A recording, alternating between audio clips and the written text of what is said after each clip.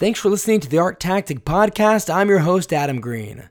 As we follow the contemporary art world, one thing that we haven't discussed on the podcast in the past, but I'm sure we've all witnessed it on numerous occasions, is artist collaborations with fashion brands. It feels like every week there's a new collaboration announced, and overall, just the fashion and art world has become much more intertwined now than perhaps ever before. So we wanted to have someone on the podcast to help us understand what exactly is going on in this space and why. So in this week's episode, we're joined by Natasha Degen, Chair of Art Market Studies at FIT, the Fashion Institute of Technology, and Natasha is also the author of the brand new book, Merchants of Style, Art and Fashion After Warhol. The book examines the convergence of art and fashion, and more specifically, the way that the fashion industry and the art world have become inextricably linked. It's available for sale now on Amazon. So we hope you enjoyed the episode. Thanks so much for listening.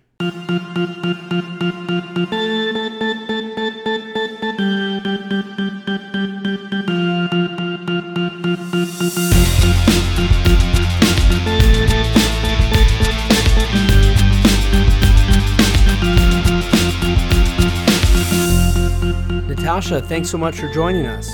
Thank you so much for having me. Absolutely. So I think a great way to start is to tell us a little bit more about your new book, Merchants of Style, Art and Fashion After Warhol, and really what prompted you to want to explore this topic in detail. Yeah, so you gave a great intro to the book, which is really about the relationship between art and fashion, and more specifically, the art world and the fashion industry. So looking at all of the points of intersection between these two fields and sort of asking why we're seeing this. We're seeing more and more kind of collaboration, partnership, cross-pollination between the two. And being, as you mentioned, I'm the chair of the Art Market Studies master's program at FIT, which means that my background is on the art side. I have a background in art history and specifically the history of the art market.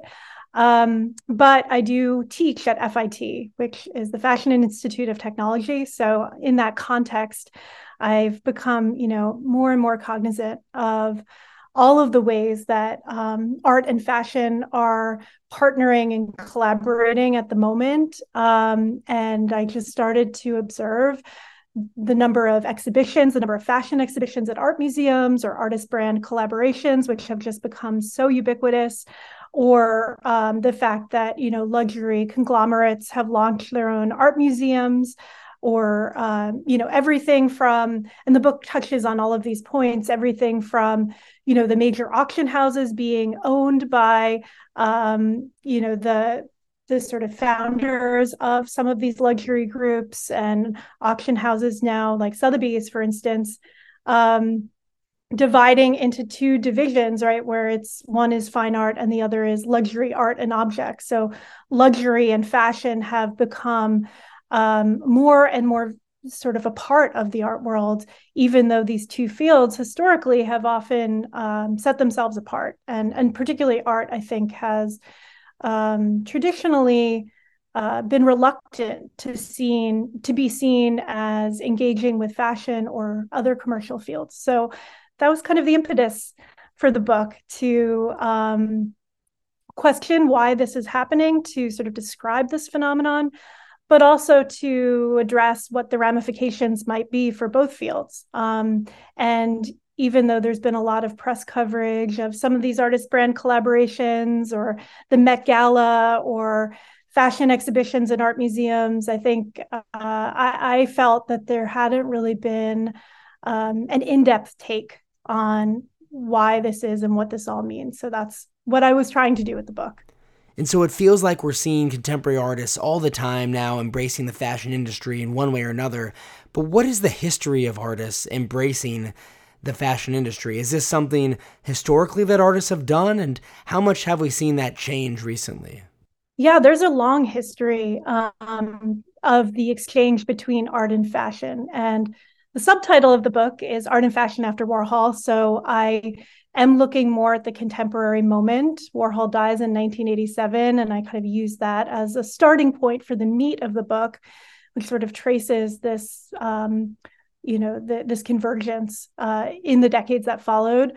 But we can go back all the way to the late 19th or early 20th century. And in the introduction to the book, I kind of go through this chronology and talk about some of these partnerships between fashion designers and artists. So, in the early days of the 20th century, you have someone like Paul Poiret, a very important and influential designer historically, who was really eager to align himself with avant-garde art and enlisted artists like Raoul Dufay to design textile patterns for him, and even had artists design his business stationery.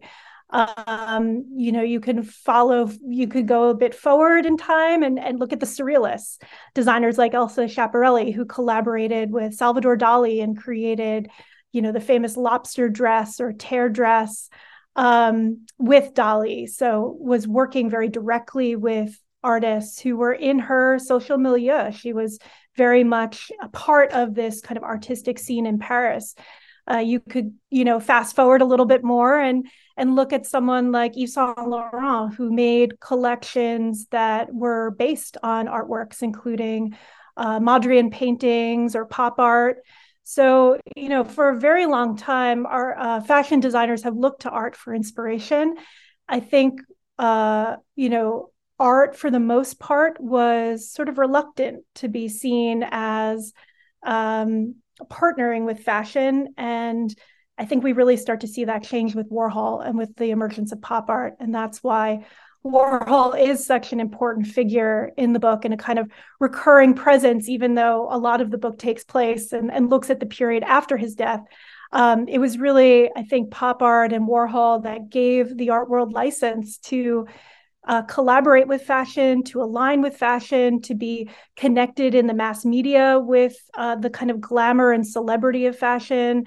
That is a long history that really you can trace back to a much earlier period. But I think it's really in recent decades that we've seen this partnership become way more ubiquitous, and all these points of intersection just become more and more numerous. And so, going back to the early 20th century, the fashion industry was very small. It was very elite. It was for a very small number of people.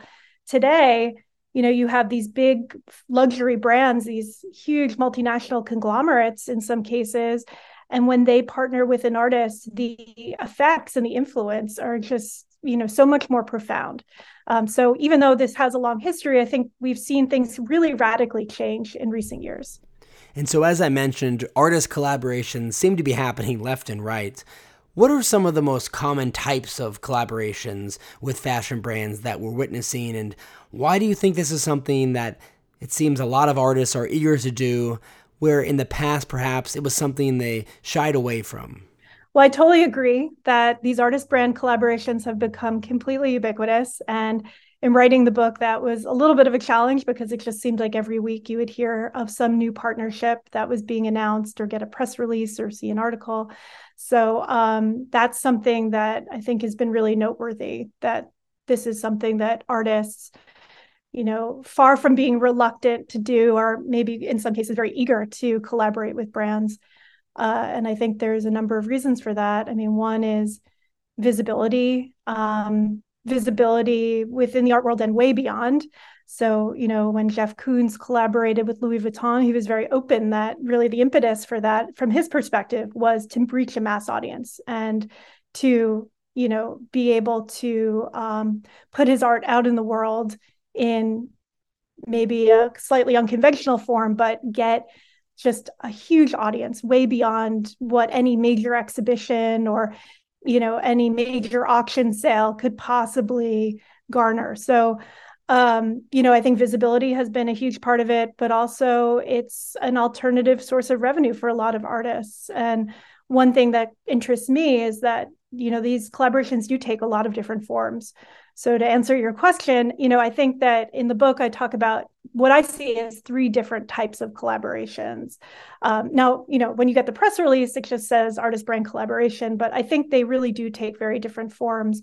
On the one hand, you have the kind of what I call the curated collaboration. So if you think of like Uniqlo, debuting a line of T-shirts with images of Warhol paintings or Basquiat paintings or Keith Haring.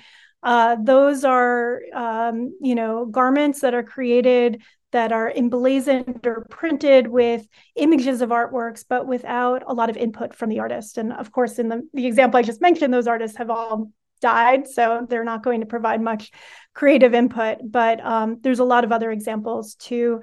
Uniqlo being maybe a more mass market brand, but you can think of like Raf Simons did a line in collaboration with the Robert Mapplethorpe Foundation, and that was obviously a more kind of high-end luxury partnership that also was working with an artist's estate. So that would be an example where a fashion designer or company are taking images of artworks and using them as a motif on clothing, but really the artist is not involved. It's more of a licensing arrangement.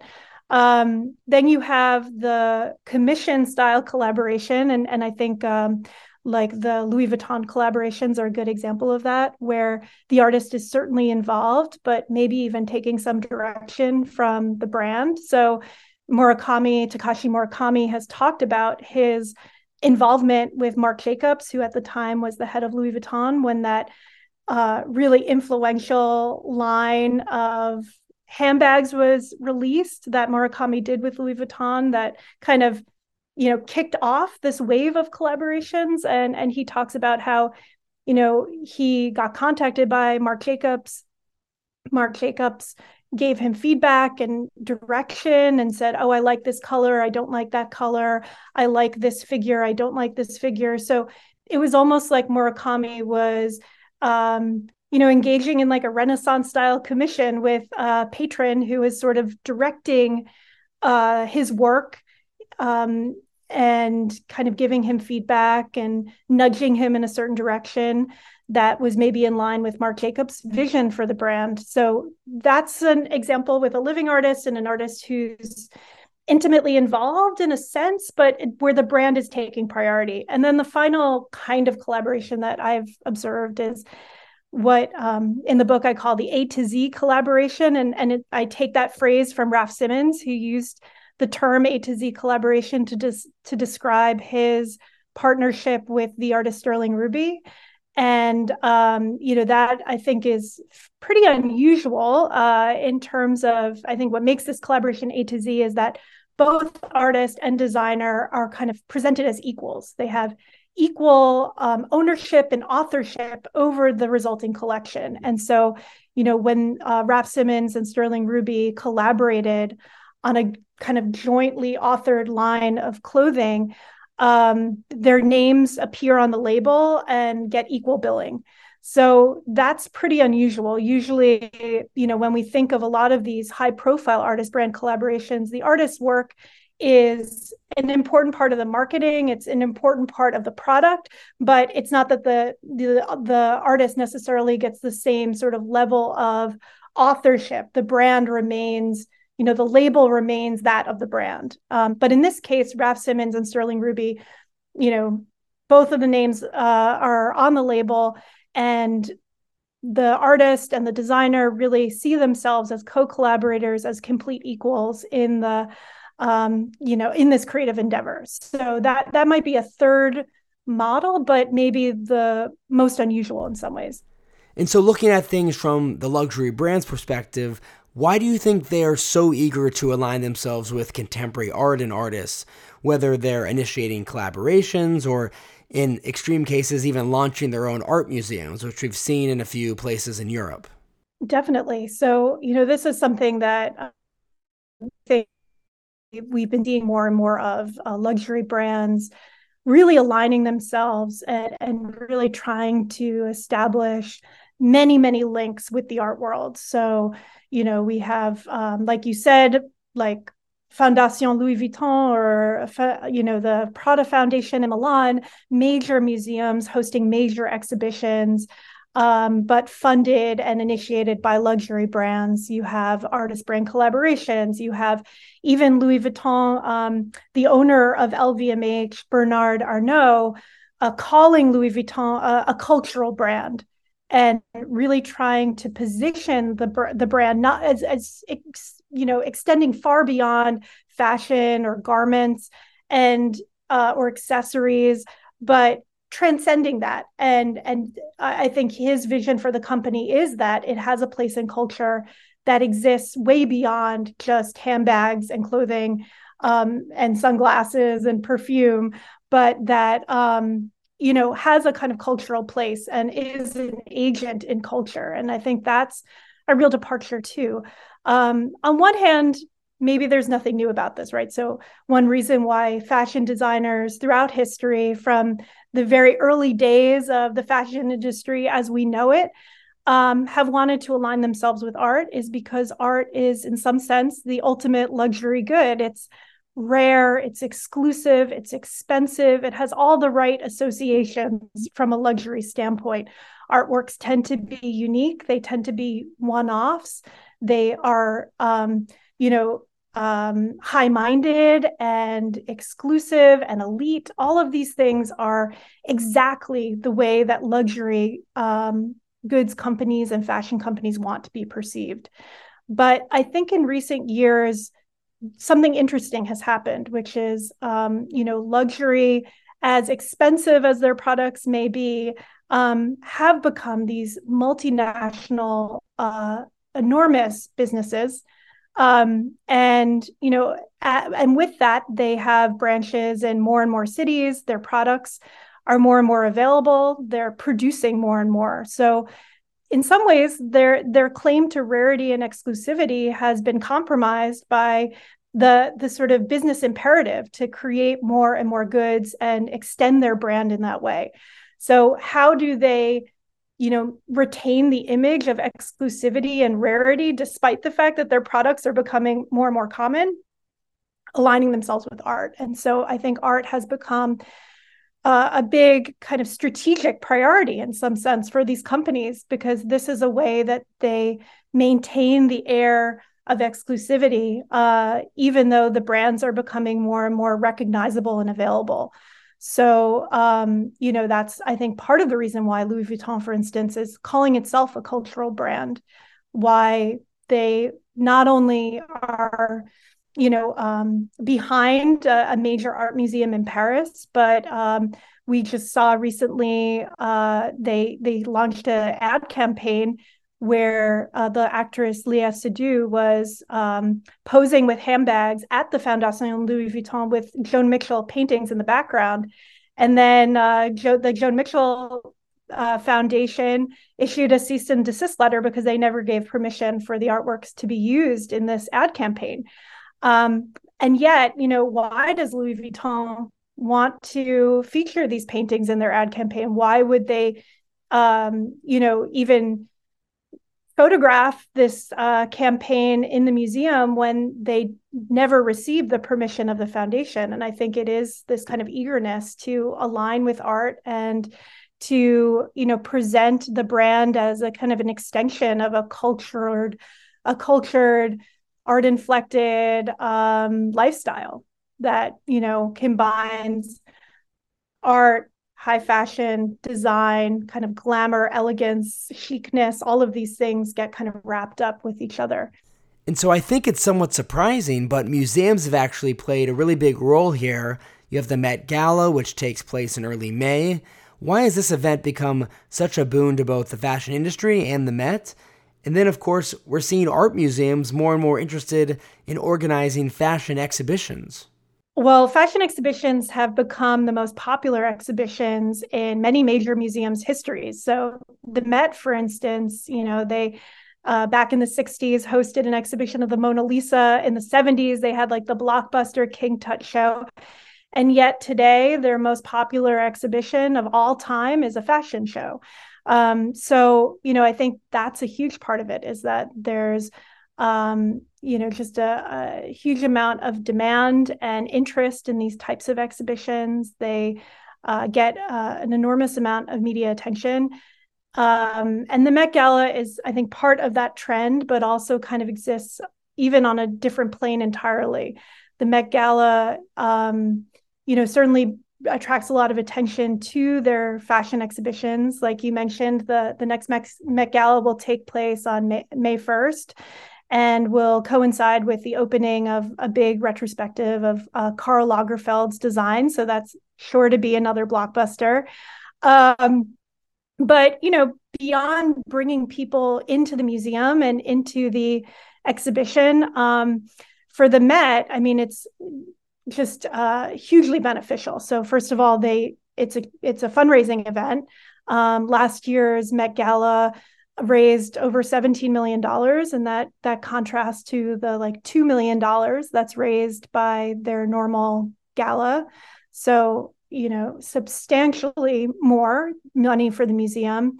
And also I saw one study that said that, a couple of years ago, the Met Gala actually attracted more media impact value than the Super Bowl, which means that, if you try and quantify the value of all the media mentions, all of the celebrity gossip and red carpet coverage, that actually the Met is getting more media attention from the Met Gala than, even the Super Bowl can generate, which just shows how huge this event has become in culture and way beyond the art press or even the fashion press. But you're talking like, every mainstream media outlet is going to have some coverage on this event. So, I think that's certainly benefiting the museum. But then on the fashion side too, I think it was Andre Leon Talley who said that the Met Gala was the quote unquote Super Bowl of fashion. So it's the perfect showcase. Every designer wants to be there in attendance with a, celebrity plus one wearing their designs, that those fashions will be, photographed and circulated, widely. And I think it was the CEO of Louis Vuitton who called the Met Gala the pinnacle of our business. So it's not just the red carpet coverage, but it's also, the association with the museum. So it's kind of like the best of all possible worlds. It's the kind of glitz and glamour of celebrity culture, but the kind of high-mindedness, the rarefication of the art world and of, a major museum like the Met. And another interesting component of this is architecture. Many luxury brands' flagship locations are designed by architects who actually made their name in the art world. Why do you think this is the case, and what does it say about the way that art and fashion are sold? Yeah, this is something I talk about in the book a lot too. The fact that not just all these other points of intersection and convergence, but that I think art galleries and luxury flagships in many ways are starting to look more and more alike. And part of that is that they actually have the same architects. So, you can think of Herzog de Meuron, designing Tate Modern and then getting hired by Prada to do their Tokyo epicenter, or Rem Koolhaas making his name designing museums and then getting employed by Prada to do their New York epicenter, or and this goes back to even earlier periods. Architects like Richard Gluckman, who made his name with Dia Chelsea, then designing the galleries, or kind of converting industrial spaces in Chelsea into galleries for Larry Gagosian and Mary Boone and Paula Cooper, and then designing the Helmut Lang flagship in Soho. So there's been this kind of interchange for a long time, this exchange between the actual physical spaces where art and fashion are being displayed and even sold. But I think there's a few interesting things about this. I mean, one is that the aesthetic of the kind of white cube aesthetic of the art gallery, especially, as we look at if we look back to like the 90s, became the kind of go-to aesthetic for luxury stores as well. The idea that you walk into a luxury store and, you just see like the one t-shirt on a hanger isolated in this very spare kind of minimalist space, kind of evoking the sensation and the feeling of being in an art gallery. And I think that was something that for a time the fashion world was capitalizing on, was trying to kind of create the sense that, the goods were precious and expensive. And part of the way they did that was by taking strategies from the art world. But I think now too, what's so interesting is that, we've seen, if you go to Chelsea in New York, for instance, you'll see many of the big mega galleries. They are not just retail spaces, but they have all these experiential amenities, from bars and coffee shops and bookstores and event spaces. And we've seen luxury flagships move in the same direction too. So you go to a major luxury store, and you might find an art gallery or even a museum in the store, or a coffee shop, or a chocolatier, or a restaurant. Like, these kinds of experiential offerings are becoming much more common in both the art and the fashion worlds. And I think part of that is both art and fashion companies, whether that be a big luxury brand or a mega gallery, are really positioning themselves as cultural brands that, are trying to extend their brand visibility way beyond just their clientele. So, if you're David Zwirner and you're going to be opening a Kusama show, as they are next month in May, you're anticipating that the viewership for that show is going to be far, far, far beyond just the small number of people who might buy one of those Kusama works. And you're actually trying to court the public. And part of the reason why you're doing that is because you now exist as a brand. You're not just appealing to a tiny group of ultra wealthy people. You're appealing to everyone on social media who can spread word about the exhibition, who could spread word about Kusama's work, who could enhance the visibility of the gallery, of the artist, of the body of work. So I think both luxury brands and art businesses are seeing a lot of value in that, in appealing to the public directly, and doing that through the spaces that they operate, whether that be, like I said, a gallery space that, now may include a whole host of amenities and become a kind of destination for people that have an interest in art, but are not probably very unlikely to ever buy from David Zwirner or Hauser and Wirth or Gagosian. And that's a very different orientation than I think existed in the past. Natasha, thanks so much again for coming onto the podcast and providing your really interesting perspective on everything that's happening between the art world and the fashion world.